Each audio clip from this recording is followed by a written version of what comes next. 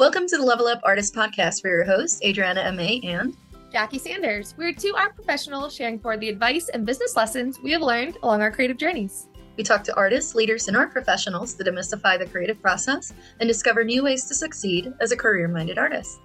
If you find value in these conversations, please go ahead and subscribe. This will help other creatives like you find our podcast, and you'll be notified when we drop a new episode every Tuesday. On today's episode, we are super excited to welcome Peter Roux. Welcome, Peter. Thank you very much. Thank you both. It's a pleasure to be here. Of course, we are so excited to discuss many things in your creative journey, including your professional artist journey, tips for developing your unique style, as well as recording a bonus segment on income streams for artists for our podcast supporters at levelupartist.com. But before we dive in, we want to share a little bit more about your background with our listeners who may not yet be familiar with your work. So Peter is a visual artist living and working in the Asheville area, primarily a landscape painter. He also works in abstraction and enjoys pushing the two together. He sees landscape and nature in his abstract work and abstraction in his landscape, so the relationship is there, strong. Peter has a studio at Riverview Station in the River Arts District area of Asheville with his gallery Sky and Ground Contemporary Art next door. He also teaches workshops and does selective one-on-one sessions. His work has been featured in publications such as New American Paintings and Studio Visit magazine. He is also represented by numerous galleries across the country with works included in many private and corporate collections, including Marriott Hotels and Four Seasons Hotels. And of course, that's a very formal introduction for our listeners. But Peter, how would you describe your work to someone who has never seen it before? I think probably the easiest or maybe shortest way to describe it is that, like you said, I'm a landscape painter, and I use the natural world as my subject. There's a whole series that I do that focuses on clouds. I've been working with them for a number of years, as well as other land masses and even water. But I think I'm really interested mostly in how we take spaces in and how we respond to them, as much as the spaces themselves. So I sort of see the landscape as a subject to begin, sort of jumping off of, to start to really explore what I'm interested in the content of the work. I work primarily in oils. I varies in sizes. I work on panel, I work on canvas. And I also do a fair amount of monotype work. I have a press and etching press, so I focus primarily on monotypes on the press. Do a lot of drawing, really love drawing, a lot of charcoal drawing in particular.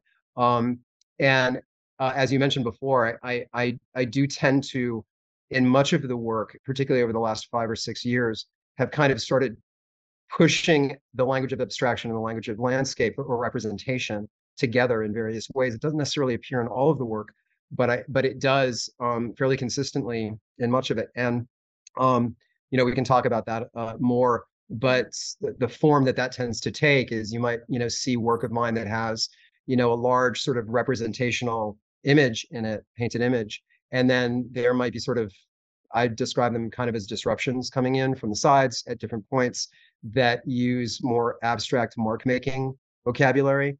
And pushing those two together, which can create both a lot of challenges and headaches and a lot of interesting relationships, has been a real focus. And then lately, and this is really within the last year, I have begun working on surfaces that are dimensional. And I say that a little cautiously because I don't want to imply that I'm beginning to create sculptural work. I really do consider them still paintings, but I think I began to try and explore ways to bring the window, if we think of paintings as windows, off the wall a little bit. And that's sort of to take form in columns, vertical columns that hang on the wall that have a dimensionality to them, maybe 5 inches out, as well as actual cubes. Yeah, that all of this is, you can see on my website. And this has all been within the last 12 months or so. And that's been really kind of an extension of that idea of thinking about how we see and how we take imagery in. That's my elevator. That's a long elevator ride pitch, and that's going to be a really long elevator trip. It's a tall building that you're riding on, but all great things. I think it's kind of a testament as artists. We always have several series going on, and I love that idea of sculptural paintings. It's currently a theme I'm exploring in my work, and it really adds that's interesting to it. Yeah. If you had told me a few years ago I would be painting on cubes, I would have really looked at you with confusion. But I started doing it. I work with a panel maker to create these forms, and I've been really lucky because they love challenges and they love to try things out. And so it was at that point where I started saying, well, could you make a cube for me? I mean, imagine a painting panel, but instead of it being something that's hanging on the wall, you give me all six or whatever enclosed areas, and make it about the ones that I've been doing about 16 inches square. And they were really interested in doing it. They did a fantastic job. And it set up a lot of interesting challenges for me because I had to rethink how my relationship was to the piece I was creating. I don't know if Mhm. that's been your experience, but as soon as I began to move off of that wall, a whole new set of criteria kind of Mhm. set up. Mhm. And at Absolutely. first I remember looking at the cube going, what am I going to do with this? I mean, I had an image in my head, and then when faced with it, there were a lot of interesting dilemmas and situations that I had to think through. And then the process of actually creating the work from a technique and from a process standpoint Mhm. was interesting too, because the more I kept working on it, the less available space to handle it there was, Yeah. to the point where I was just kind of eliminating any area where I could touch it, until it had dried. And all of that stuff's still in play. I mean, I'm still thinking about all of that stuff as well. But it's been an interesting kind of shift. It's been an interesting outgrowth. Not all of the work that I'm doing is dimensional. It is just simply a subsection of what I sort of see as kind of a continual exploration. Um, Mhm. yeah. So Oh, that's perfect. Yeah, I'm glad you mentioned the cubes. Yeah, but Jackie and I have definitely been exploring like breaking out of the 2D and the 3D. But we'll talk more about a little bit more about that when we talk about the style.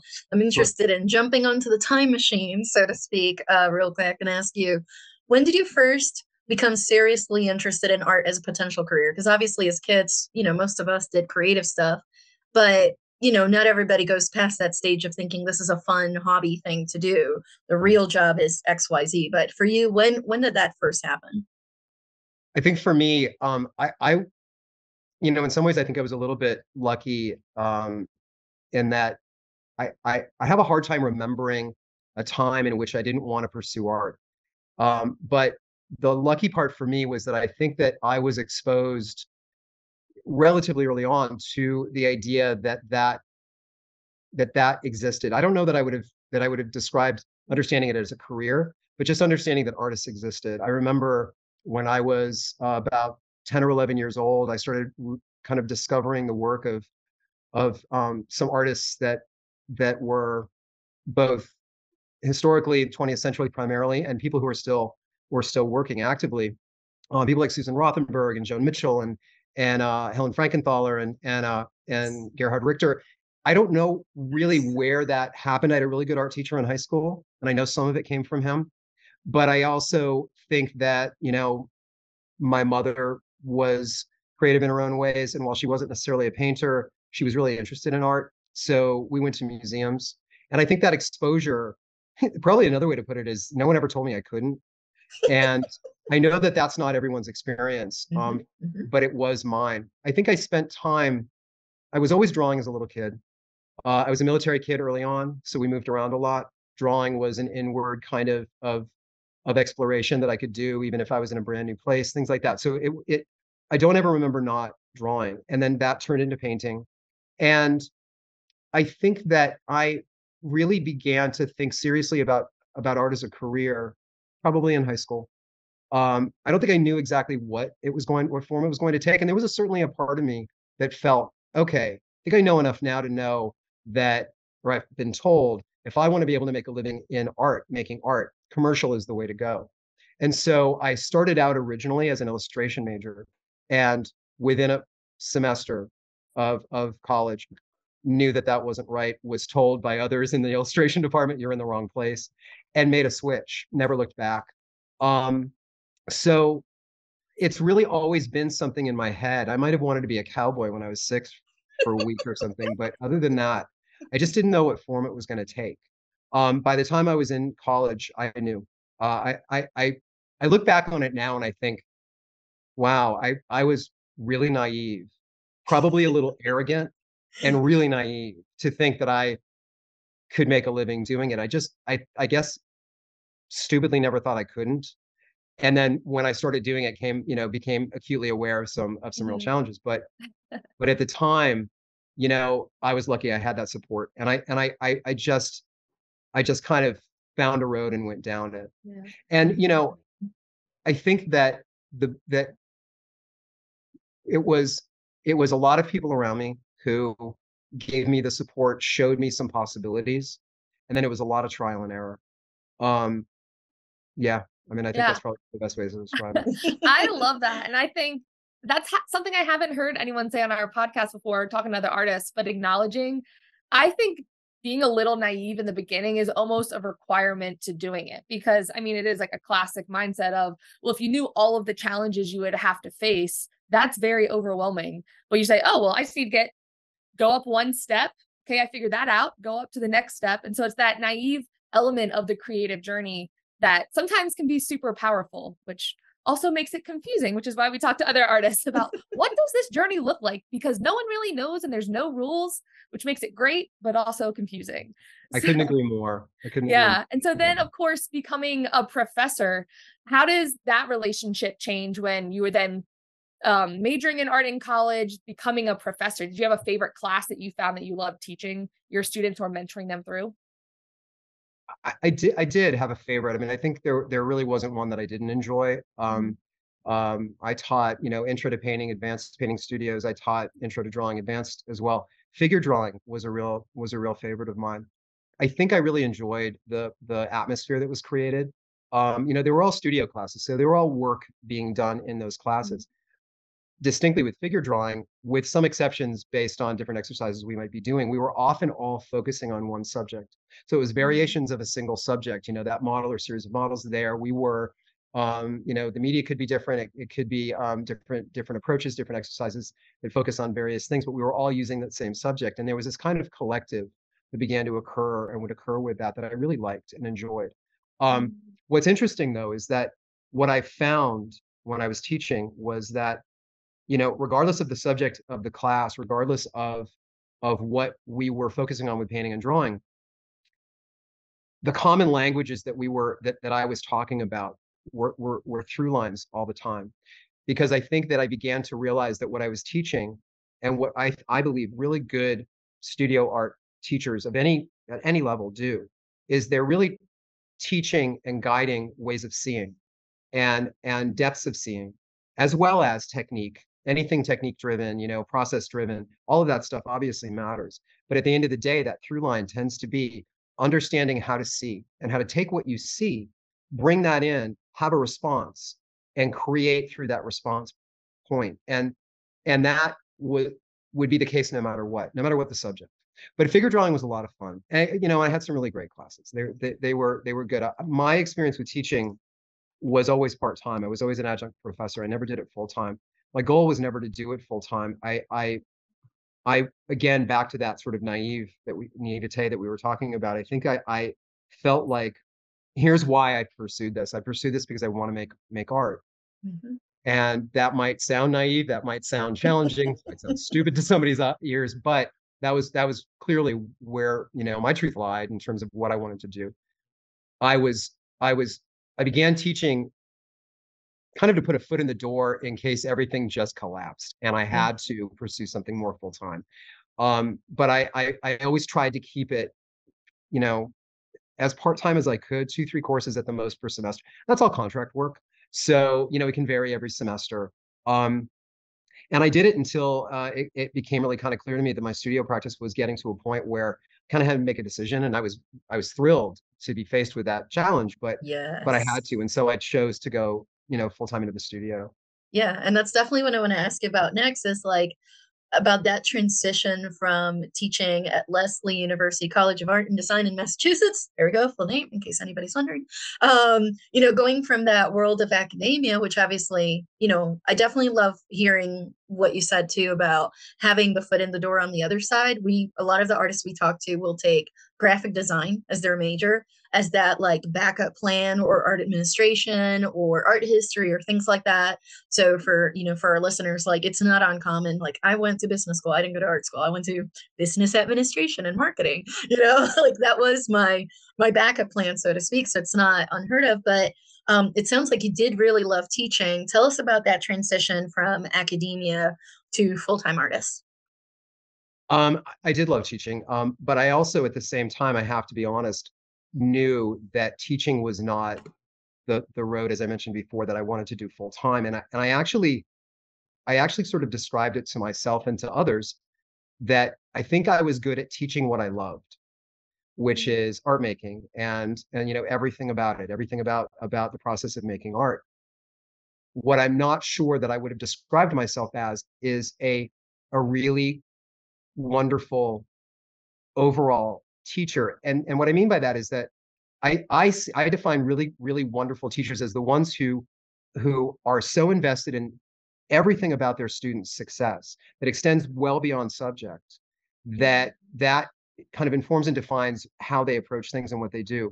I admire those people, had great experiences with them, but I also was really honest enough to myself to know that that wasn't necessarily me. In other words, if I did that full time after 10 years, where would I find my satisfaction? How would I feel? And I knew that that wasn't the road that I could take. So I always tried as best as I could to not just balance my studio work and my studio practice with teaching, but to only take on as much teaching as I had to, which is never an easy metric to try and find, but I tried. When it got really apparent that I could drop the teaching and step into deep water and give it a shot, it was primarily because the people I was working with, gallerists, consultants, things like that, there was enough coming my way that I had this tight time challenge going on, and it was a continual time challenge, and I was finding myself unable to get around it, and so I had to make that decision. But there was a lot of faith and trust, a little bit blind in doing that. So I decided not to renew contracts for the following semester at the time that I chose, and restructured my time. I think I made a good decision. I probably could have done it a year prior, but I did it when I did it, and I think that it was the right one, and took on what I had already been doing in large amounts of time as a full-time thing. Psychologically, it went from lots of years to none, where you're spending time with 8, 10, 15 people in a studio, and you'd have repeat students coming, and then independent studies that people would want to do with you as well, which I really enjoyed doing. And then all of a sudden you're spending your days and there are no other ears and no other eyes around you. Some of the things that I did miss initially were the conversations, the debates. And debates were often sort of the best way to describe them. The challenges from people. I think that when my experience was when I was teaching and I had people challenge something that I said, I loved it because it required me to think more deeply about what I had just said, and that position that I had, that belief that I had, which is nothing but a good thing. It can only be a good thing. And so, it went from lots of voices to none. And that was, I remember, a little bit of a shift for me. It took a little while to get used to that. I did. And certainly, I still have lots of great debates with other fellow artists and non-artists alike about art and about everything having to do with it. But it's in a different kind of structure and framework. Yeah, So. I absolutely love all of those points that you touched on, both the logistical changes, the psychological changes, your relationship with having a place where people tell you have to be versus then, of course, being a full-time artist, it's on you. But I think the biggest thing that stood out to me is understanding the role that other forms of income in addition to your art career have at specific phases. And I think a lot of the times when we talk to other artists, especially emerging artists, that may be something that instantly makes them feel like their art is less valuable if it's not their current primary income stream. Or at least I had that misconception of, oh, well, I can't be a quote unquote legitimate artist if I'm not doing this full time and making X thousand dollars a year based on just original art sales. And I think the psychological shift there of then saying, which I say on the podcast a lot of, I'm a full-time artist with a full-time day job. But being able to distinguish those things, saying I am a full-time artist and I am also a professor and also a mentor, and understanding where that energy is going, I think is so valuable. So I appreciate you sharing that too. And having that pivotal moment of acknowledging when the shift in energy needs to happen, because you're like, this is taking too much of my time from the art making, which ultimately knowing that's what you want to be spending your time doing, which I'm sure leaves you very, very busy, because in addition to doing your artwork, you create art for different galleries, exhibitions, managing your gallery, teaching workshops, mentoring. The people that think that artists are just painting every day, all day, every day, we all could only wish, in addition to personal life, family commitments. So I guess from a logistical standpoint, and psychological, how do you stay organized with wearing all those different hats?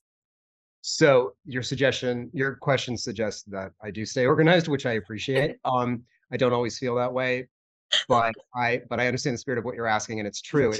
It on my good days, it does feel fairly organized. I think, you know, before I answer that, just really quickly, speaking to what you had said before, when I made the transition into deciding to pursue my art without any teaching as kind of a safety net, I guess, I was fully aware that I could do that for a year and turn around and have to resume teaching again. I was always, and if I'm being honest, still am open to the possibility of going back for another income stream if what I'm doing ever starts to not, meet the requirements. And I think that, my belief about being an artist is very simple. If you make art, you're an artist. And if you approach it as something that you take seriously and you really have a passion to do, and you're actively doing it, it really matters. It's irrelevant what else you're doing, whether or not you're not making any money selling work and you have a full-time job that supports you, or it's a mix, or you are working and selling full-time. None of those scenarios is really any different in terms of being an artist. So I hear what you're saying, and I understand that that can be a hard definition sometimes for people to be able to come to. Um, the the thing about, you know, the thing about for me, I find that the organizing aspect of this, and I think everybody's different. I think everyone will find their different ways. I can tell you about mine. I see myself very much wearing two different hats.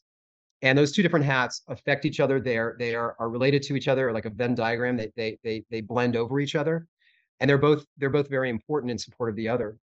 One of them is the aspect of making work. The other one is everything else that comes in support of that, including marketing, getting work out, updating artist statements, just relationships with galleries, relationships with art consultants who are really private dealers, any relationships that you develop online, social media wise, or any other direct link out to people who are viewing your work and who want to experience your work or trying to find them, all of those things. And studio organization, archiving, inventory, everything is sort of another hat. For me, I found that it's not so much that I can only wear one hat each day. If I come into the studio and I'm going to work, it's not that I can't spend half the day with the painter's hat on and then take that hat off and put the painter support hat on, but they are very distinct points. I typically will try and structure my day so that I'll come in and I'll know that I'm going to be working for X amount of time.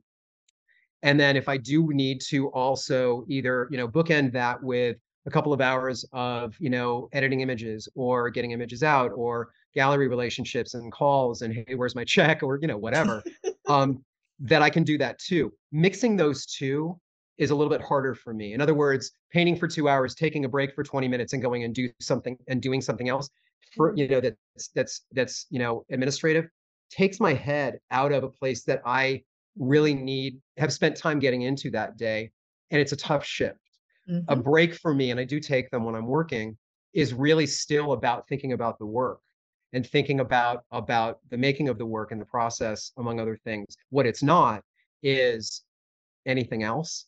But then there will be days where I'll come into the studio and my entire day, if not 2 days straight, will be spent with administrative things. I realized a long time ago how important they are. I made a lot of mistakes. Early on. There was not a blueprint, a template from others as to how to do this, and made a lot of errors that I learned from. And over the years began to kind of develop that balance of those two hats. But I have to take one off to put another one on. I will very quickly see if one of them is getting the short shrift and needs to be paid attention to. So I've developed kind of my own strategies for making sure that that doesn't happen. But it is very much planning. today I'm going to spend X amount of time doing this, X amount of time doing that. Love I it. hope it answers your question. No, it does. Absolutely love it. Yeah, no, I learned this from another artist. He's coming on the podcast in a few weeks, where he was like, do the admin first in the morning, get it out of the way, and then reward yourself with painting time afterwards. So he's like, Yeah. I already did the emails and everything else. And anybody that emails you after you're painting, they can wait till the next day. It's not an emergency, kind of situation. So I'm like, I really like that. If I can manage it. I mean, sometimes my brain's like, no, we're painting first. End of story. Like, we're not admin. We're already in the zone. Like, literally, I'll wake up and I'm already like, I don't know if this happens to you guys too. Like, I'm already painting in my brain. I am painting the next painting. I haven't even had breakfast or coffee. And I'm like, this color here, and then this shape goes here. And then, like, literally, I'm building it in my brain. And the thought of stopping that process, I already have to get in the car to get to the studio. So the thought of adding admin in between, I'm like, no, I refuse. I'll get the coffee. I'll go paint. I can reward my painting time later with admin, and then it usually doesn't happen which that's so funny to hear. I was saying like, oh, like do the admin first and you can like reward yourself with having like all of that creative time. I feel like I'm kind of the opposite in that if I don't paint first thing, like that is the peak prime energy, because once I get into checklist type A admin mode, it's not that I can't go back into the creative process, but that time to get into it is so much longer. So it's almost from a time efficiency standpoint. Like it's really easy for me to dive into almost like the internet admin world, but then as soon as it's the creative process, like that has to be first thing. So it's so fun to hear how other artists do it differently, and how that's a big part of being an artist, is learning what process works best for you. And I think the commonality in all of that is the idea that you're spending time devoting yourself to certain things. And everyone is different, and some artists may have a lot more ease with blending them. But part of what I have to do administratively is driven by things I can control, and sometimes what I can't. I work with a gallery out in the West Coast who is on a completely different time zone, and so we talk when it's going to be it's going to work for both of us, and that may not necessarily be at 8 o'clock in the morning here, so or 9 or whatever. And but I do think I hear what you're both saying, and I think that I'm very much the same way. I define those times. I also have something was told to me once in school that has always rung true to me, which is that if you're an artist, you're making art when you're not making art. You're thinking about it. You are processing visual information and your experiences in the world and gathering, and all of that stuff is, if I ever go on vacation or go out of town or travel or something for a week or two, and I'm not in my studio for a time, I'm never that far away from that process. So, I probably would say that can even come in a little bit when I'm doing administrative stuff too. It's kind of like I never get away from it completely, which sounds like it can be a blessing and a curse, right? I mean, it can sometimes be, oh, Peter, he's that guy who's so distracted when you're talking to him, and I certainly don't ever mean to be doing that, but my brain always feels like a little bit of it's over here thinking about the stuff, and I think I sort of made peace with that after a while, it's just, but my brain couldn't turn off of that, so even when I'm doing administrative stuff, I'm still thinking at some level, in some way, I'm contributing to the art making. It's strange, but that's the sort of way it feels for me. But like we were talking about earlier too, there's even elements that, like, if you having those challenging conversations or debates with students or coworkers, it makes you solidify your thoughts. So I find that with the admin, whether you're editing pictures, it's like, okay, what color is this really that I am looking at? Okay, I'm writing a newsletter. How am I really explaining this work and putting words to it? So I feel like a lot of that admin work is also solidifying those creative ideas in your studio. So it's not just being hyper present in the process, but then now the next level of how am I communicating this to the rest of the world? And that's a creative process in itself. Absolutely.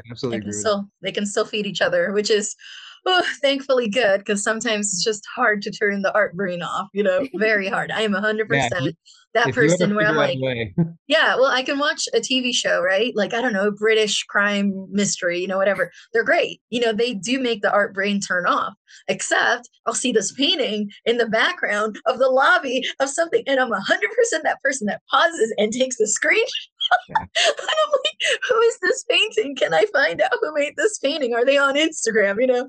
Oh, Yeah. anyways, but for the most part, for me at least, TV seems to help kind of pause it a little bit until I see something that triggers. But most everything else, if I'm reading a book, like I'm painting in my head, I'm painting the scene, I'm painting the thing. I don't know. So same. It's hard to turn it off, but it's good to acknowledge that like both sides of that Venn diagram can feed each other. It doesn't just have to be one side just takes everything because it is hard. Yeah. But with that, I do want to ask you, speaking of the art making side of your current work, the clouds, especially, the way I describe them to people when I'm talking about if you go to Asheville, go check out Peter Roux. Is like they are like photorealistic, right, to a certain extent, and then they have this bold little sprinkle on top of abstract sometimes, the way I like to describe them, I'm like, I can imagine them in the lobby of hotel, and then you look at this giant cloud painting, but the first thing your brain says, it's a photo because it looks so real. And then you notice that at the bottom right corner, there's this like abstract dash with hot pink in it, and then your brain goes, wait, this is a painting? Like there's just that little je ne sais quoi, as the French would say. I probably butchered that. But my big question, again, with the clouds too, and the other types of landscapes is how do you narrow down the style and subject matter of your work? Um, so I mentioned before earlier that I use landscape as a subject. I think that I landed on that. I it's probably worth mentioning that I also worked in pure sort of non-objective abstraction as well. In individual pieces. Although I've tended lately to be doing that less and working more with this subject of landscape. When I was working abstractly, when I was in school, there was a point where I was working exclusively abstractly. Um, but I came to find that there was always a landscape reference there, often in the form of a horizon line of some kind, or a horizontal structure that broke up space, that bisected the window in a way that sort of suggested, sky and something other than sky. And I couldn't really get away from it. And I think decided at some point that well, there's something there. There's a reason for this happening. There's a reason it's going on. I'm going to explore that. I'm going to start painting some landscapes because I think it's screaming out at me. And so I did. And I was really happy that I did. I think it was a good choice for me to do that. But I mentioned also that, I obviously am a painter and I consider myself a painter, but I consider myself an image maker. I think we're all image makers, regardless of the materials we use. We make imagery. We work in a language of the visual, specifically, in terms of the work that we create. And I'm very, very interested in how we take images in. I'm mindful of the idea that, for example, we have a different relationship to images, the amount that we're experiencing, the amount that we are exposed to on a daily basis than someone who existed 100 years ago. That's in large part because of technology, constant screens, lots of imagery, the ease at which imagery is now created and presented, and even things like other technologies, we can move through spaces much more quickly in cars and on planes and than we could, maybe extending out a little farther 150 years ago. So that can't not have informed how we see the world around us and how we take the world in. And that's really interesting to me. I'm not interested in criticizing it. I'm interested in exploring it and understanding it better. I can't go back 150 years and feel what they felt, but I can respond. I grew up on TV and movies, I it's probably safe to say we all did, at this point. And so that has informed how I experience the world. So I found myself really interested in how images are taken in, and that started to inform the work that I did using landscape as a subject point. But at the same time, I was really interested in the idea of suspending disbelief. It's the idea, that you walk into a movie theater, you turn the lights go down, you projected light on a flat screen, you're watching it, you get involved in the narrative. It could be the worst movie in the world. You could be ready to walk out, but on some level that if you were to go up to that screen, put your hand on it, that it would be a flat surface and it's light. That it's not really an interior room with two people talking, but you are suspending that knowledge and going in and flowing into the narrative and allowing that suspension to give you the permission to move into the the narrative and the artificiality in a way. And I'm interested in that. I'm interested in the fact that, any one of our paintings or works of art, we could go and put our hands on. We know that is a certain kind of substance on a surface. But if I was to put marks down and put them in a certain arrangement, I can create a sense of an illusion of space, a green field. And then I could take that same material, the same mark making material, paint, whatever, and slap it down on that surface and have it be physically very much a surface oriented experience. It's sitting thickly, for example. It's dripping. It's asserting itself as a physical form, as a material. And I love that juxtaposition. And so I started thinking, what would happen if I pushed them together? What would happen if I created an image inside of a window, created a window of disbelief, of illusion, and then at some point pushed myself back to the surface with different marks that caused me to almost go like this, back and forth and back and forth. And that was really exciting to me, and started to create some challenges about how that would happen, what that would look like, and what the experience of seeing that would create for me. And that's where the combination of representation and abstraction started to kind of collide together. I think I mentioned before, it doesn't always happen in all of the work, and sometimes it's much quieter, sometimes it's much more pronounced. But it often will start to occur. And in addition to that, other things that are reminding me or the viewer that this isn't a cloud, it's a painting of a cloud. It is a representation of the thing, not the thing itself. That started to play a role also in the dimensional work, that started to come off of the wall. Every painting is a window. We look at that window, up to the edges of that window, there's a space that's created. And in the case of pure abstraction, it can sometimes be, it doesn't always have to be, but it can sometimes be very surface oriented. That can still, or the depth can be very shallow, for example. That can bring you into a certain window experience. And then the more things you bring in or you juxtapose can give you another shift in that experience, all occurring within this little screen or this big screen. Does that make sense? Absolutely does. Love, love. It's so fun hearing you describe your work too, because you can tell that with talking with other people about your work, it is solidifying all of those ideas, which, as you talked about earlier, like those rich conversations that whether art school or being in artist communities like us at Art Space and you at your studio, talking to other artists about your work and those in-depth conversations about it can make it so, so powerful. Yeah, it's, and I think it's important to be able to develop what it's always been important to me. And I would say, I think it's important in general for artists to be able to develop language to talk about their work, fully knowing that the language they're using is being used to describe another language. So there's going to be a translation loss there. I can't explain away the experience of seeing a piece of art, visual art, with words, nor would I ever want to, because they're two different languages. Nor, could I use a painting to describe a novel? But I could find experiential connection. But being able to at least give someone who you're speaking to some ideas to think about when then approaching the work is important. I think that you learn that or you don't in art school, depending. But I think that it's an important skill to develop. And I think it's always developing. I mean, I think I'm always restating my artist statement, rethinking it, coming up with new ways of describing or whatever. But it is one language describing another, and there's going to be a loss in translation. There has to be. It's almost like we depend on that. If there wasn't, then we could just be writing instead of painting, or we could just be painting instead of writing. There has to be inherently something that is indescribable about each one of these that can't be described by the other. I absolutely love that. Yeah. And I love that idea too. Like I always, when I'm talking to, visitors to my studio, a lot of times I'm basically telling them like I'm translating different things in my life, different emotions, different things. Sometimes it's not just translating, it's transforming. Maybe something happened that wasn't positive as a child, and I'm literally taking that and transforming it into something positive. Sometimes it's literally a direct translation.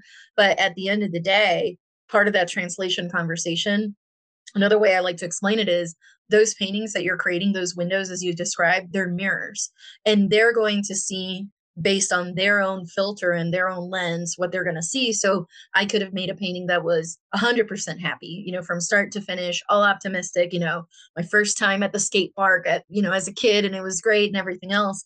And somebody might see something else in it. It reminds me of being with my grandmother the last summer that I was with her in Ireland before she passed away. Like, I've had those kind of conversations where I'm like, well, that has nothing to do with me or what I was trying to transmit through the painting. Literally, that person just saw it through their own mirror, through their own lens. And I always find that interesting, having those conversations, like you said, of like comparing notes in a way and seeing what got quote unquote lost in translation, but more in a way what got transformed through that medium. How they're seeing it versus how we're seeing it. And then I also love like the tie-in when you were talking about the movie theater and how it's true, sometimes it gets to that point where you get so much into the work, whether it's in a movie or maybe you're looking at a Van Gogh 4 inches from your face while the security guard's telling you to back up, and you're just so immersed into this other world. I don't want to call it escapism, but in a way it almost is. It's like respite from the reality that we're in, that you just kind of lose yourself into the thing, and you're starting to imagine, say it is Vinny, as I like to call him, say it was one of Vinny's pieces, what was he feeling at the time? Did the French kids like run him off the village again because they thought he was crazy or whatever, kind of thing. Like, did he go off to the fields? Did he paint this outside? I don't know. Like, there's this magical element, I feel like, about paintings, that it can act as that window, or that almost like not so much a window, almost like a gateway. I guess a gateway would be a better description, or threshold. Let's call it a threshold, that you feel like you can almost walk through and enter a completely different world. And whether it's completely abstract or non-representational, or it has representational elements, it just has that magic that can pull you in. But like you said, you can literally just touch it and it's like, no, it's 2D. Like, you're not going anywhere. This is not a mirror that you put your hand through and your hand literally goes to the other side. No, it's going to stop right at the surface. But I don't know, there's something so magical about it. So thank you for that. Yeah, I think absolutely also, go ahead. You go ahead. I was just going to say, I think I also, I'm very mindful. For me, artworks are obviously things in and of themselves. They exist in the world. One of my favorite parts about making art is knowing that I've made something that didn't exist before. There is something that is intensely satisfying about that, but it feeds kind of a real sort of deep sense of placing myself in the world on some level. But I also am really mindful of the fact that I see artworks not as ends in and of themselves. I see them as triggers for experiences and triggers for response. It's the starting place. And I tend to see work that way. What that experience is for each individual will vary, of course, and is very, very personal to them. But I almost see them as kind of the places to get you to get something, to have that experience. It's the starting point. And that indeed, I think, not to get too sort of philosophical about it, but, and this is not an original thought to me by any stretch, that the viewers complete the work. Mm-hmm. When you experience the work that you're looking at, that is the power of the work itself. And so without it, that work is not, sort of giving its full sort of existence. And I believe that really strongly. And I think that those things hold art works in a very sort of unique place in the world. That I hesitate to call it a function. They exist with this sort of thing that I don't know that I could ascribe to anything else fully. And that's, for me, been, without being able to ever give words all the time in the past, that's always been kind of a drive for me, for sure. That sounds like a tangent. I think I went on a very productive tangent, though. And I absolutely love that, because oftentimes as artists, yes, the paintings are the start of those conversations, especially as artists like ourselves with studios that people can come and visit. It creates that dialogue, which is so, so exciting. Yeah. But real quick, thinking about maybe when you were a professor, of if someone was considering art school and wanting to have these rich conversations, but they may not be able to financially afford committing to that, or logistically, schedule-wise, had conflicts. What would your advice be to artists that are looking to maybe put together their own curriculum, maybe invest in conversations like these about art in their work? What advice would you have Sure. to give them? It's a really good question. And my response may not necessarily, I'm just going to sort of preface this by saying my response may not necessarily be liked by everyone. So I'm just going to throw that little disclaimer out there. Um, I think that we exist in a much different time than we did even 10 years ago in terms of how one can both make art, understand and learn about art, and on sort of another level, wearing another hat, promote and sell art, give access to others to the work, have them, take advantage of being able to live with the work if they want to. And only one, but I think a really good example is that, it used to be that for fine artists, galleries were really the primary, if not only, kind of avenue for getting your work shown, seen, and sold. And that's certainly not the case anymore. In pre-social media, pre-internet, it was. It's not the case now. In the same vein, I think that there are more ways to be able to grow and learn as an artist than there ever were before as well. For some of the same reasons, technology, access to information. The controversial part is that if I had a person, and actually this has happened a few times, say to me, "Hey, I'm thinking about going and getting my degree and going to this art school, but is it worth it?" More maybe even a better example is I've got my BFA and now I'm thinking about getting my MFA and I'm going to go $100,000 in debt. Is it worth it? That's a tough question right now. I think that it maybe wasn't as difficult to answer 20 or 30 years ago as it is now. But I think that if you are looking to go into teaching higher ed, then obviously a terminal degree like a master's degree is pretty much required. So that's a lot of validity in pursuing it for that reason. I think that there are so many ways that one could learn, expose themselves to, and practice art making to begin to build their own voice that don't necessarily that are different from art school. Mm-hmm. I think that it's funny because in a way it almost feels full circle.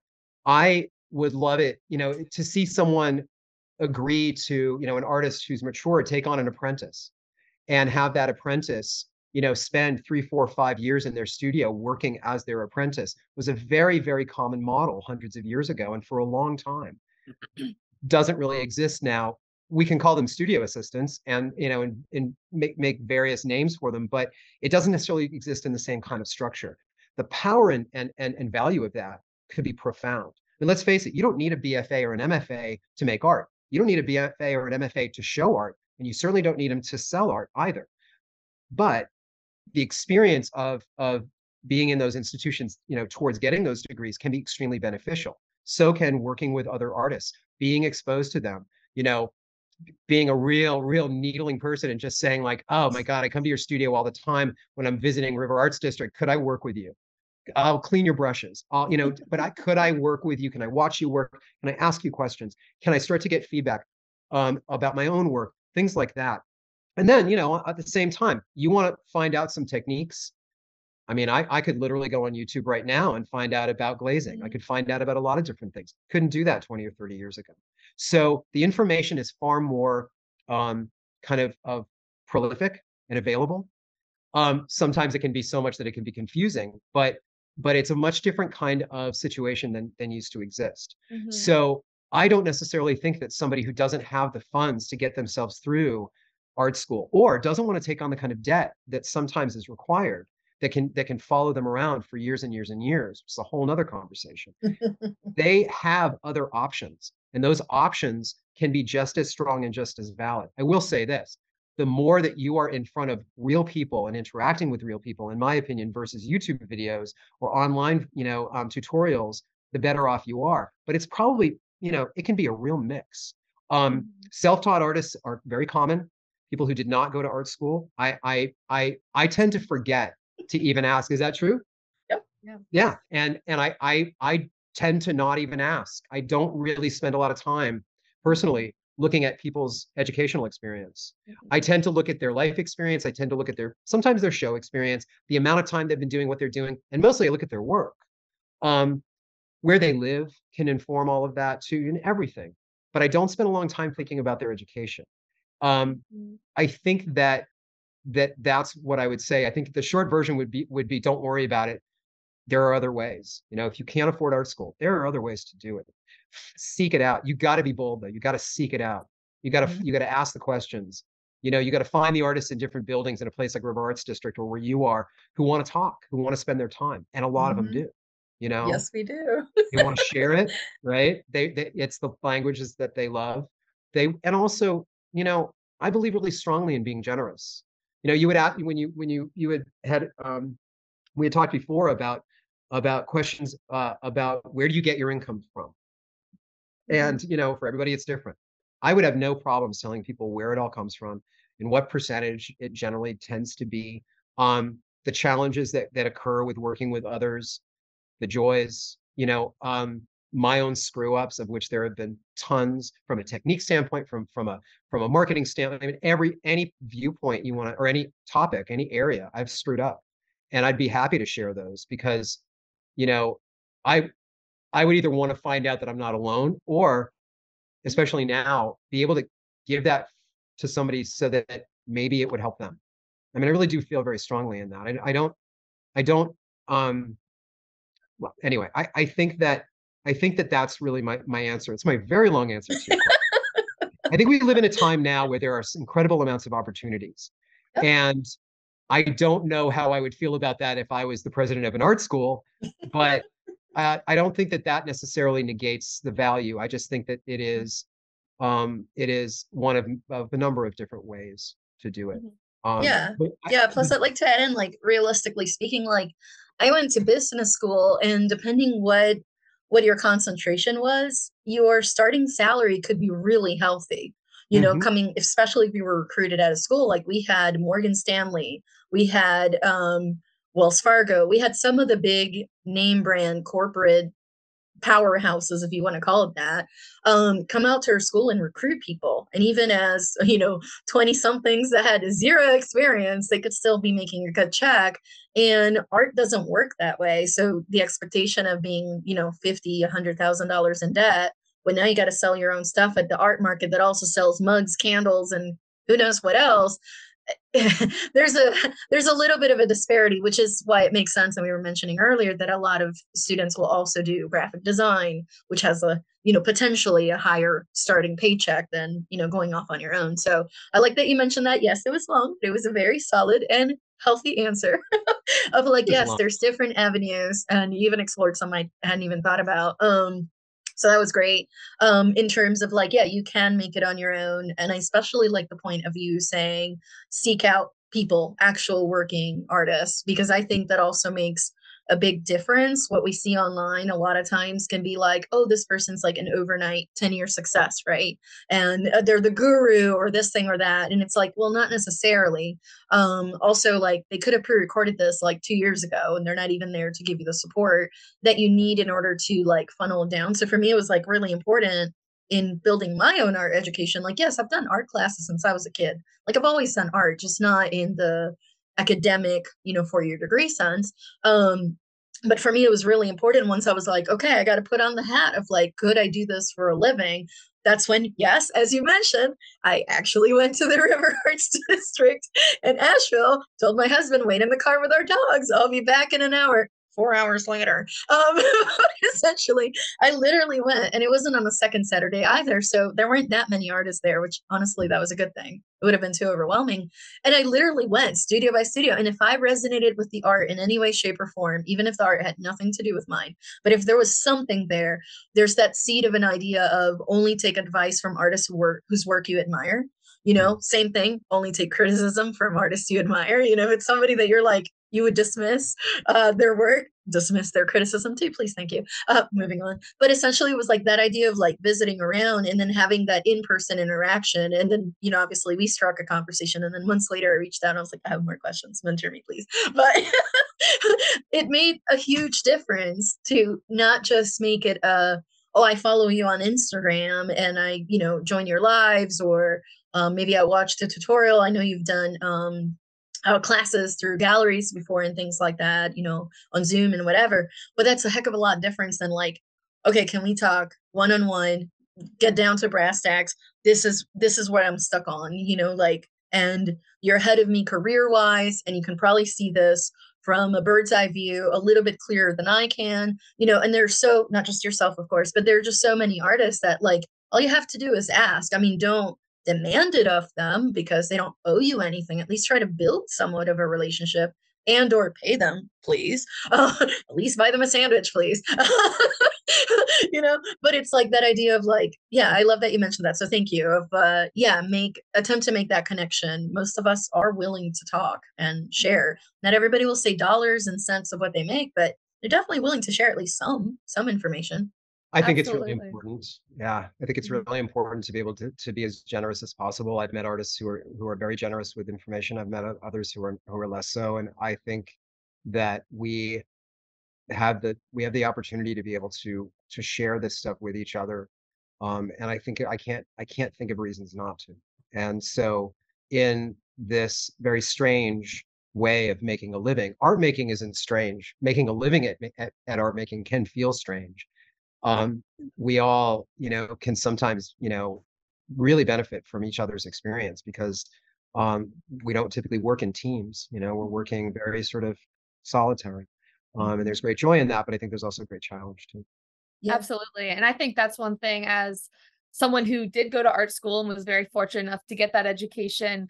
I love, I mean, you even mentioned it earlier, the value of both as a professor, but even as a student, the most powerful conversations and skills that I learned were through realistically independent studies that I had with professors, which is essentially you go to the professor, say, hey, this is something I'm interested in learning about. And you kind of make your own curriculum for the class of these are my goals. This is what I want to learn. So whether it was exhibition design or one of my mentors who will also be on the podcast coming up shortly, learning how to like get technically trained on a CO2 laser. And then I was helping him physically produce his work as he was shipping it internationally all over the world. Like that is the type of experience that, yes, was facilitated by academia.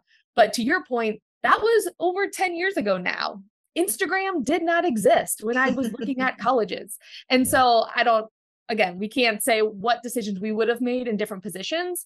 But even if people are looking at art schools, I think that was a common piece of advice I got, and I'm sure stays clear today even more so, is so much of the value I got out of it was leveraging those relationships and resources that you are very generously paying for and making sure that you're using them to the fullest of, okay, what art organizations can you join? What student run art galleries can you take leadership positions in, internships, mentorships?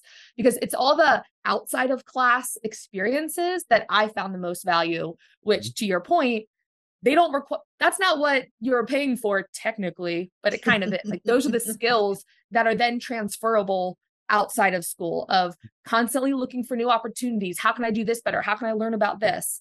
And then today's world with technology, it's even more so easier to do that or more accessible in a way. I absolutely agree. And and in no way do I mean to suggest any kind of knocking of art schools, either, bachelor's or advanced degrees, graduate study. I think they can be really powerful and really strong. There's some really great Mhm. programs, people to work with. It's just about what do you do? Like, to speak to your actual original question, what do you do if you don't have those resources? Mhm. I think that it is problematic these days, the amount of debt that can be taken on that can Mhm. just chase you your entire life.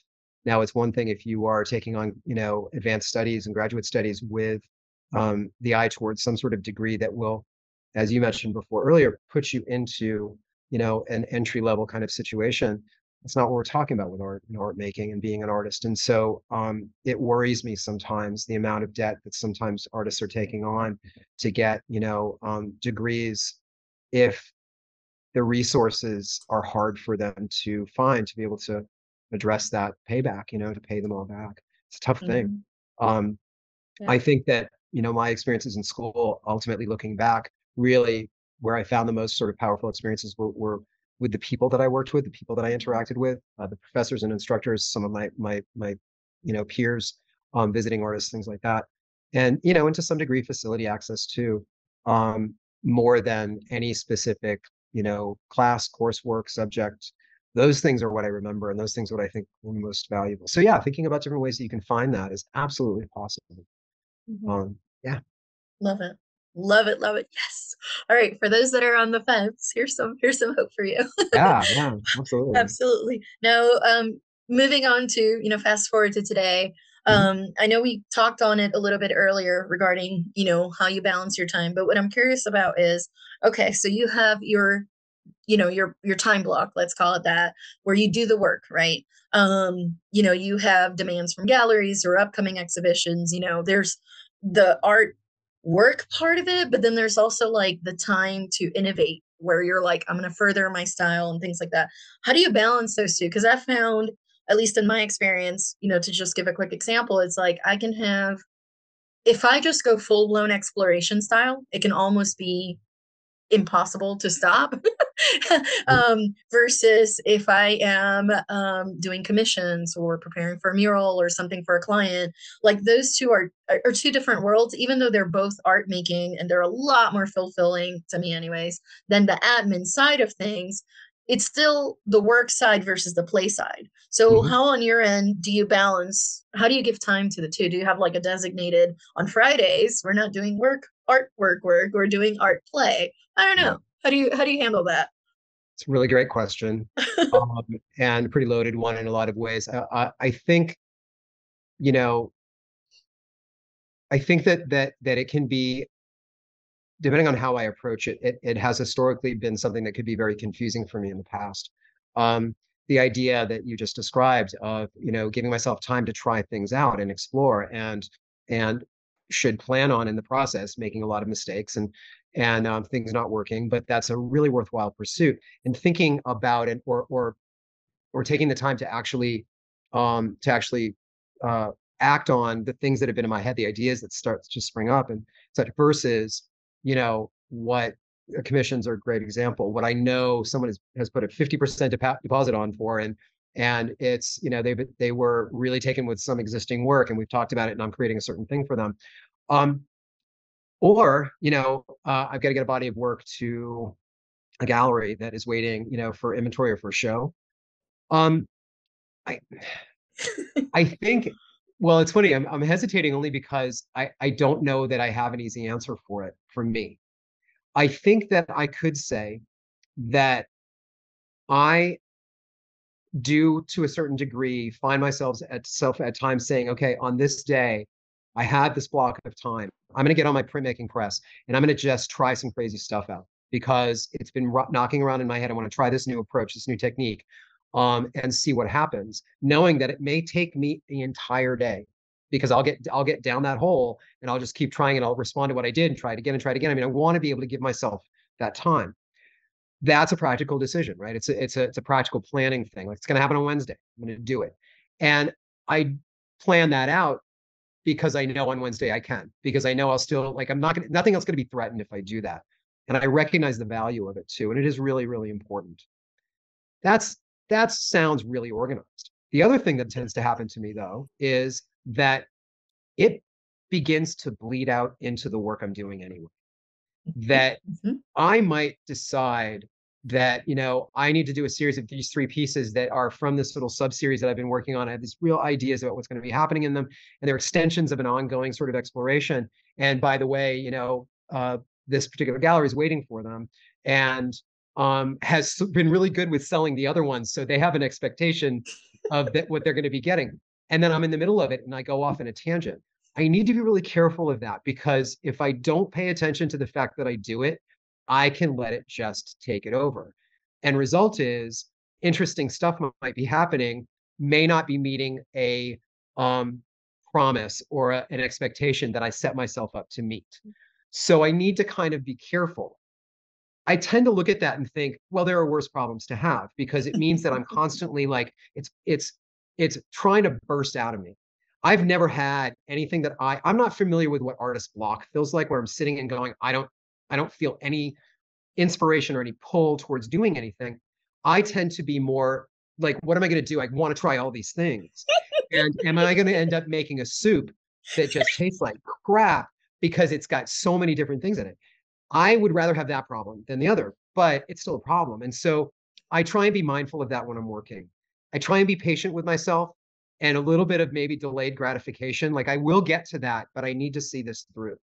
One of my biggest weaknesses is the last, defined quarter or so of time working on a piece. I want to start the next three. And so keeping myself focused to get that through to the end point where I feel like, okay, this is resolved. I have to really kind of push myself towards. That's my thing. It may not be everybody's. It just happens to be mine, but it's a thing. I mean, it's real. So I try to. It requires a little bit of like, shut up, Peter. You got to stop and you got to finish this. And over time, I think it's gotten a little bit easier once that I've been doing that. Kind of trying to do that. But it is a thing, and I do think that those defined times to allow yourself to do it for me are I don't think that I wouldn't ever be able to not do it. I would start to get very anxious if I didn't. So I just try and blend that in. Um, and sometimes for me, that will also take the form of a different medium, pushing myself away from the medium I've been working with for the last week. I'm going to do some drawing now. I'm going to do some monotypes now. I'm going to do image transfer of some kind or something like that. But it really can vary. Yeah. Yeah. I do the best I can. That's my short answer. I just do the best I No, can. no, no, no. This is the perfect answer because it's like, honestly, like, okay, this would be another 3 hour conversation. So we are not going down this rabbit hole. So I'm just going to say what the opening of the rabbit hole, like what it would lead into, but we're not diving in. It's like this is how I ended up with ceramics and sculpture. Literally that. It was like, oh, this is just an exploration. And then before I knew it, it was like at least 6 months hardcore, hardly painting anything because it was all like sculpture, sculpture, sculpture. And it's like, but then it comes back and then it just like feeds the rest of the work. And then it's just like, I don't know. It's almost like being careful. And I'm glad you mentioned it. It's like almost careful's not the word necessarily, being conscious of when it's a distraction versus when it's an expansion of your body of work. And it's like, it can be both or it can be neither. Like it's just kind of dancing with the two, but also whenever somebody does tell us that they are creatively blocked, those things that you just mentioned is actually what we suggest to them. Like go get out a pencil and start sketching. Like use that as your warm up because sometimes it's that other media that will trigger ideas and bring you back to the body of work that you got stuck on, and then you're good to go. But I don't want to, we can talk about that for like 3 hours. We're probably going to have a Peter part 2 conversation at some point. Because we can definitely talk about that one for a while. But before we do that, one of the things we like to do on our past podcast, we love to ask our guests how they define success. But first, we want to get in a quick word from our sponsors. This episode is brought to you by our Level Up Artists podcast supporters. If you have gotten value out of listening to our podcast, please consider becoming a supporter for $4 a month. This podcast is our way of sharing it forward, and we get so much value out of these conversations ourselves, but producing a podcast isn't free. We have personally invested in podcast equipment and video editing software, as well as dedicate our time to produce, edit, and distribute a new episode every week. By becoming a podcast supporter, you will help us keep the podcast running smoothly and get access to amazing off-the-record conversations with seasoned artists, authors, art collectors, gallery and museum professionals, as well as industry leaders. These conversations offer even more valuable advice for artists at various stages of their career. You also get access to our artist community platform and our gratitude for keeping the podcast going. Head on over to levelupartisthub.com to sign up and become a podcast supporter today. Well, welcome back, everybody. So one of the questions we love to ask our guests is, how do you define success as an artist or art professional? How do I define success? I think that my definition, my answer to that question has probably evolved slightly over the years of doing this. But, I think that I define success as an artist really in being able to have the time and the space to structure things so that I have the time and the space so that I can make the work that I feel really kind of compelled to make. So that I used to describe it as making artwork calms me down. I think maybe a better way to describe it for me is that making artwork helps me understand where I am in the world and how I exist in the world, and to give structure and substance to the fact that I do. And and that's a celebratory thing. Mhm. So if I'm able to do that, then I really do feel the success of kind of hitting that goal, that need. And that's really primarily how I define it. Having said that, I also am aware of the fact that because I do this for a living and because I do it full time, there are a lot of other measures that I can think of that are much more practical, financial ones, for example, show histories, obviously sale histories, being able to interact directly with people in terms of doing commissions and selling work directly versus, working with an intermediary like a gallerist. Mhm. Those all can have other levels of successful feeling for me as well. I know for a fact that at the end of the day, if I couldn't make money doing this and I had to spend my time making money doing something else to support myself, I would do it, but I would still make work. And I would still feel that success level of creating things outside of myself that help me understand myself. Um, so that I think is probably the most important one for me. Does that make Love sense? that. Absolutely love that. And so, what is one piece of advice that you wish you had heard before you got started on your creative journey? I'm going to give you two really quick ones. And each one kind of falls into the category of those two hats that we were talking about earlier, the creating hat versus the sort of, for lack of a better term, the administrative hat. Start with the painting hat first. I think that it would be something along the lines of have trust in the fact that if you're making something that has meaning for you, somewhere there exists someone for whom it has meaning as well. The experience of that thing also holds meaning. In other words, if you like it, someone else is going to like it too. How many of those others is can vary, but it, there's value in that Mhm. because I think that had I thought about that more acutely when I was younger as an artist, it would have helped me feel the confidence with which making this stuff requires. The trust. Art making is very much rooted in trust. You have to trust that it's a valid thing to do. And you have to trust that the thing you create has validity in and of itself to be there. You know, Mhm. it's worthwhile. And so that was really sort of the metric for it. It's like if I feel strongly about it, I know someone else does too. Mhm. Finding them can be a challenge, but they exist. The other thing would be the practical side, which is um, I think that as an artist who is selling on whatever level you might be, Mhm. you are not employed by someone, you are self-employed. And as someone with experience in business, I know this has to ring true for, and the level of understanding on this rings probably deep. You need to be able to understand yourself that way, not just in the administrative things like everything from inventory to taxes. I mean, all these different aspects. I'm talking also about the fact that there are things that you're going to need to do because no one else is going to. One of the biggest is be your own advocate, your own self advocate for your own positions and your own needs. I don't think that gallerists, brokers, consultants, or even someone who's asking, clients who are commissioning you ever necessarily, if they're good people, intend to try and necessarily, be unfair to you. But they have a different kind of set of interests than you do. Um, I found one of the biggest lessons that I learned was, and I apologize in advance for anyone who's a gallerist who's listening to this, that um, that gallerists have a fiduciary duty to themselves Mhm. to conduct their business to maximize um, ways to be able to keep their business running. It's a business. There's nothing wrong with that. That is not to be considered less valuable than anything else. But no gallery will continue to exist if they are not putting an eye, at least somewhat, towards showing work that feel that they can sell. That's not just work they love. It's also work they love, plus they know they can sell. So as an artist, let's say you're working with a gallery and someone walks in. I said this to someone recently. A client walks in and they love your work and they're really interested in your work, right? And the gallerist very well represents your work. The stuff on the walls, pulls things out of the stacks, shows other things.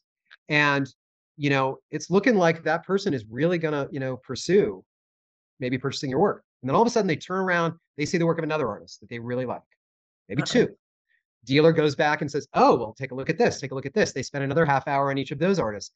At the end of the day, that gallerist will have success if that person buys a piece of yours, a piece of second artist, or the piece of the third artist. There is nothing wrong with that. Absolutely nothing wrong with it. That gallerist will be successful in their day. They will be bringing in the resources so they can continue what they're doing. But what they're not going to be doing is necessarily just thinking about you and your own work. You have to be aware of that. You have to be aware that you are the one who has to think about you and your own work.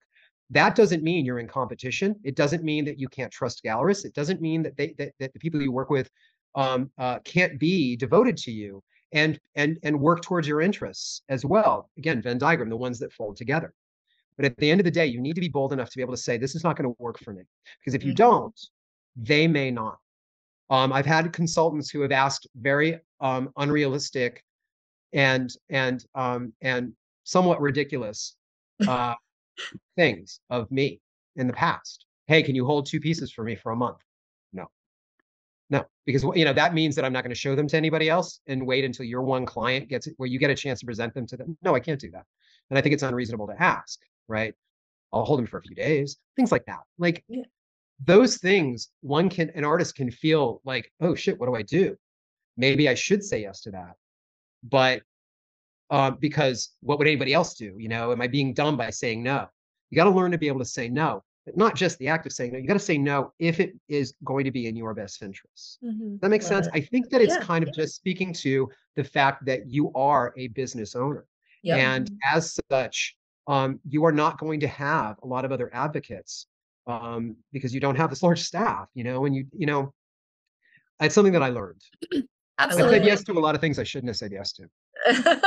I think we all go through that. And it's also too, like, we'll learn over time our own limitations of, like, if somebody said, can you make this giant cloud painting and make it 20 feet? You might be like, I can make it 10 feet, like 20 feet logistically, absolutely not. Or maybe like you have a client saying, can you paint my grandma and her dog? And then you go, I actually hate portraits. Like, but you had to go through the motions of saying yes and then going, I really freaking hate this, to then, like, turn around. I think the biggest thing in the things that you're mentioning is that idea of being cognizant and being observant as you go through these experiences and noting, yes, I would do that again. No, I wouldn't do it again. And don't blindly say yes to the next one because there's dollars hanging in the balance. It's more like, hold on, how did it go last time? I need to funnel this down, and then kind of stand your ground. Like, I'm sorry, like, yeah, that sounds like a fantastic, lucrative opportunity, but if it's not a right fit, I'm not going to be, like, literally, I'm taking, like, the reason we're artists, right? The three of us is like,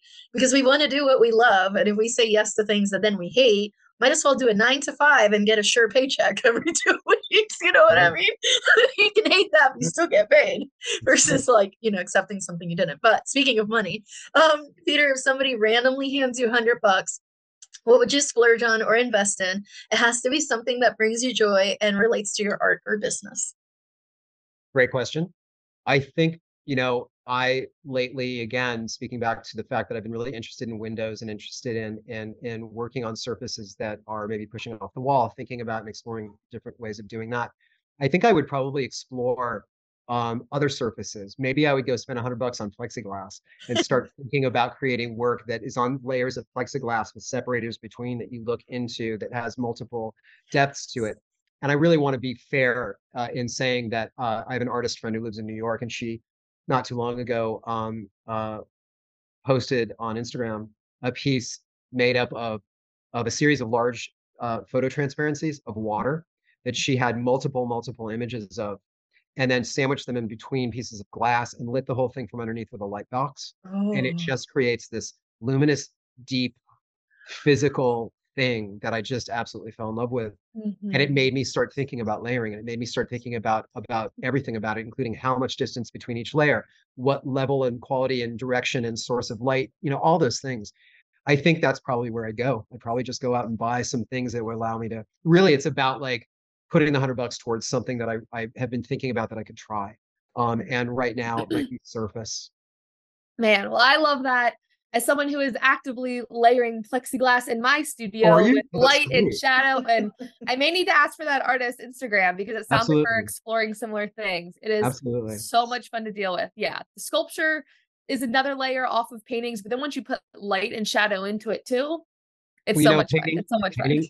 painting is all about light. Yep. Visuals are about light, and so it makes a lot of sense. So, oh, that's exciting. Yeah, I can. Yes. Well, her name's Megan Suttles, Megansuttles. So everybody go find her. Awesome. Sounds awesome. And I love the idea of reinvesting it back into an experimentation. So speaking of exciting experiments that you may be working on, what projects do you have coming up now that we're wrapping up the end of our conversation? What projects do you have coming up that our listeners should know about, and how can they support you in that? Well, thank you for asking. I'm actually in a two-person show that's opening this Friday, so just in a few days, at a gallery that's actually in my building called Tiger Gallery, Tyger. And it is owned by someone who I have gotten to know, who's also a painter in her own right and a professor. And it's a beautiful space. I made kind of a conscious effort not to show in a gallery space in Asheville because the nature of the River Arts District where I have my studio is such that people walk through. So my studio consists of two rooms, and one of them is a viewing room for, I Mhm. guess that's the best way to put it. And Mhm. so I didn't want to get too involved in kind of competing against that, although there are some really great galleries in Asheville. Mira, the owner of this gallery, asked me, and it was a little bit of a last minute thing. And I was able to pull together work for it. The opening is this Friday. So it's Tiger Gallery. Um, the opening is from 5 to 8 for anybody who's in Asheville, but then the show's up for a month. They have a presence on website. They have a presence on social media as well. I'm in an invitational show at Robert Lang Studios in Charleston, South Carolina, gallery there that is has put together a show of they told me about 30 artists, a lot. So it's only one or two pieces per artist, and the theme is clouds. And it's one subject that I work with. So I just sent two pieces down. One of them is a dimensional column piece for that show. That opens the following Friday. And I think it's up for about a month, but it's also available to see online, Robert Lang, Lange Studios. My website Awesome. is, yeah, that's going to be fun. My website is always up. It's Peter Roux. It's PETERROUX artist, ARTIST.com. I try and post most of the new work there, try and keep it up to date. I tend to use of social media. I use Instagram mostly. Perfect. Started using Threads because it's connected now, but Instagram is really where I focus, That's and a good have for one. quite a while. Things that I post will often cross-post onto Facebook, but I'm not on Facebook very much. It's really mostly Instagram. Yeah. So I really, it's a great platform for me to post a lot of new work, Yeah, even before it goes up on the site. absolutely. And uh, yeah, next year sometime I'm going to have a show in Australia, but I don't know when. That's still to Ooh. be determined. It's gonna go in a crate, isn't it? Probably. It's going to inform the size of the work too, Yeah, because, yeah. you know, I Shipping don't that know. way is not Yeah, cheap. it's a great gallery and I love them, but it is almost prohibitive to work with them. So I constantly am like, oh, this is the best idea, but I love working Work with them. on paper. Honestly, or and luckily On they're more stretch than willing. canvas. They're willing to restretch. So Perfect. Oh, I can awesome. roll. Yeah. It'll save a lot of money that way. I mean, I don't think I could afford it Yeah, otherwise. I'm not gonna crate ship things out to us. Sorry, not that's gonna happen. too So far. Unless they pay for it, it ain't happening. yeah, they're Um, not gonna do that either. well, there you go. Well, there you go. Well, Peter, this has been awesome. We're definitely going to link all that information, including your socials, in the show notes. Would you mind staying with us a few extra minutes so we can discuss income stream for artists on the bonus segment of our podcast for our podcast supporters? Absolutely. Yes. And Thank you. thank you both very much. I really am honored that you asked for me to be on here. This was a great conversation and I really, really enjoyed it. And we're honored you said yes. So thank you so much for coming on. For our listeners, if you want to stay in contact with us in between episodes, share your feedback, or perhaps you have a question you would like for us to answer on the podcast, you can reach us through social media. I'm at May Art across all platforms. And I'm at J Sanders Studio across all platforms. And if you want to follow follow the podcast, we are at Level Up Artist on Instagram. You can also visit levelupartisthub.com to hear the rest of this conversation and become one of our podcast supporters. Yeah, and if you become a supporter, you'll get access to amazing off-the-record conversations with our guests, the artist community platform that we have created, and you'll help keep the podcast going. Thank you so much for listening. We'll talk to you next week.